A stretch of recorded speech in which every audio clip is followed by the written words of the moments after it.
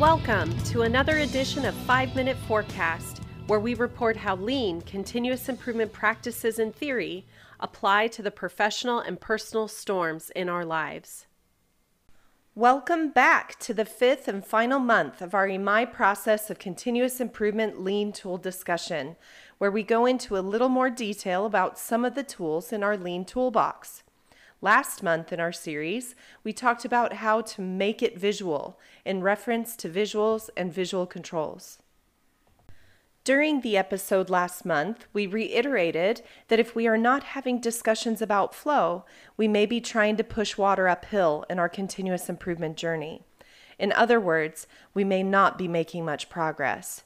Again, I caution. If this is the case for you, you may want to consider spending more time with 5S and the culture of your system before moving on to tools like flow, standard work, or visual controls.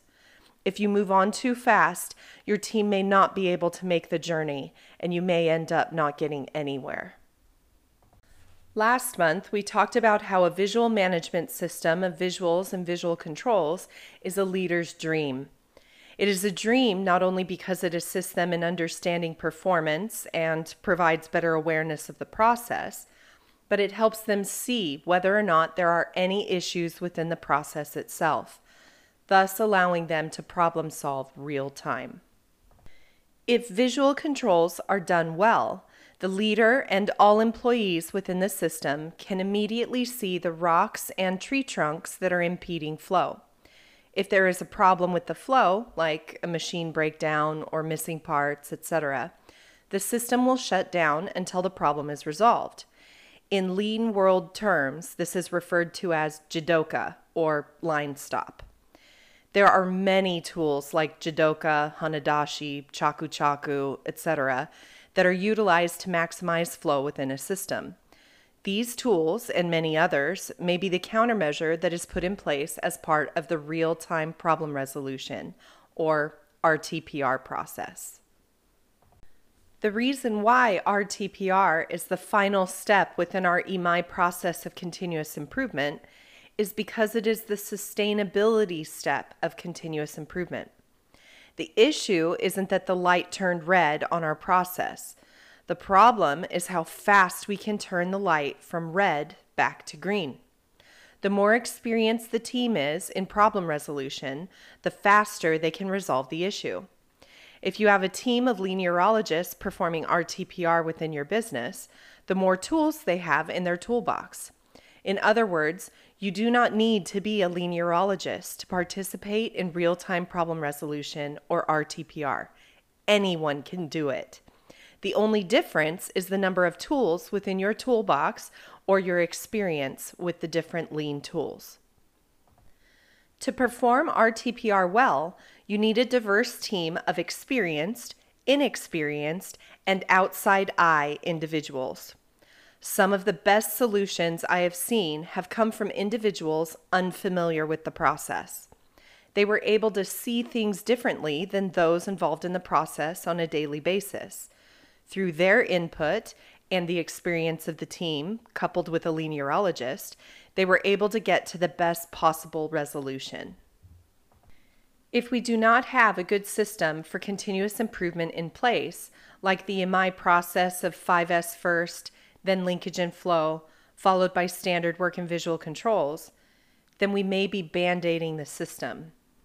It would be band-aiding at that point because we do not have a full understanding of our process, and there are no standards that we are following.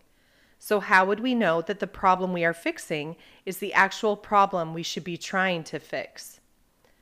The band-aid may work for a while, but it will not provide lasting results.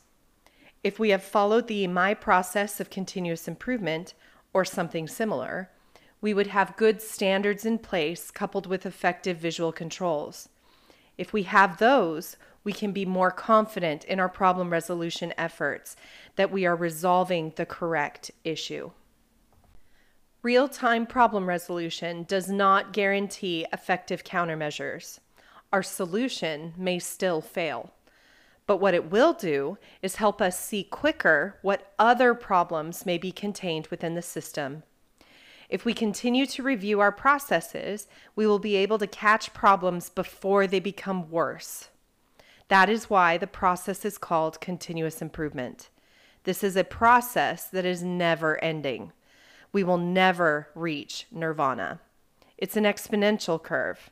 We will become better and better and more efficient, but we will also become better and better at our identification of what is a problem versus what is not a problem. Keep working at it, my friends. This is only the beginning.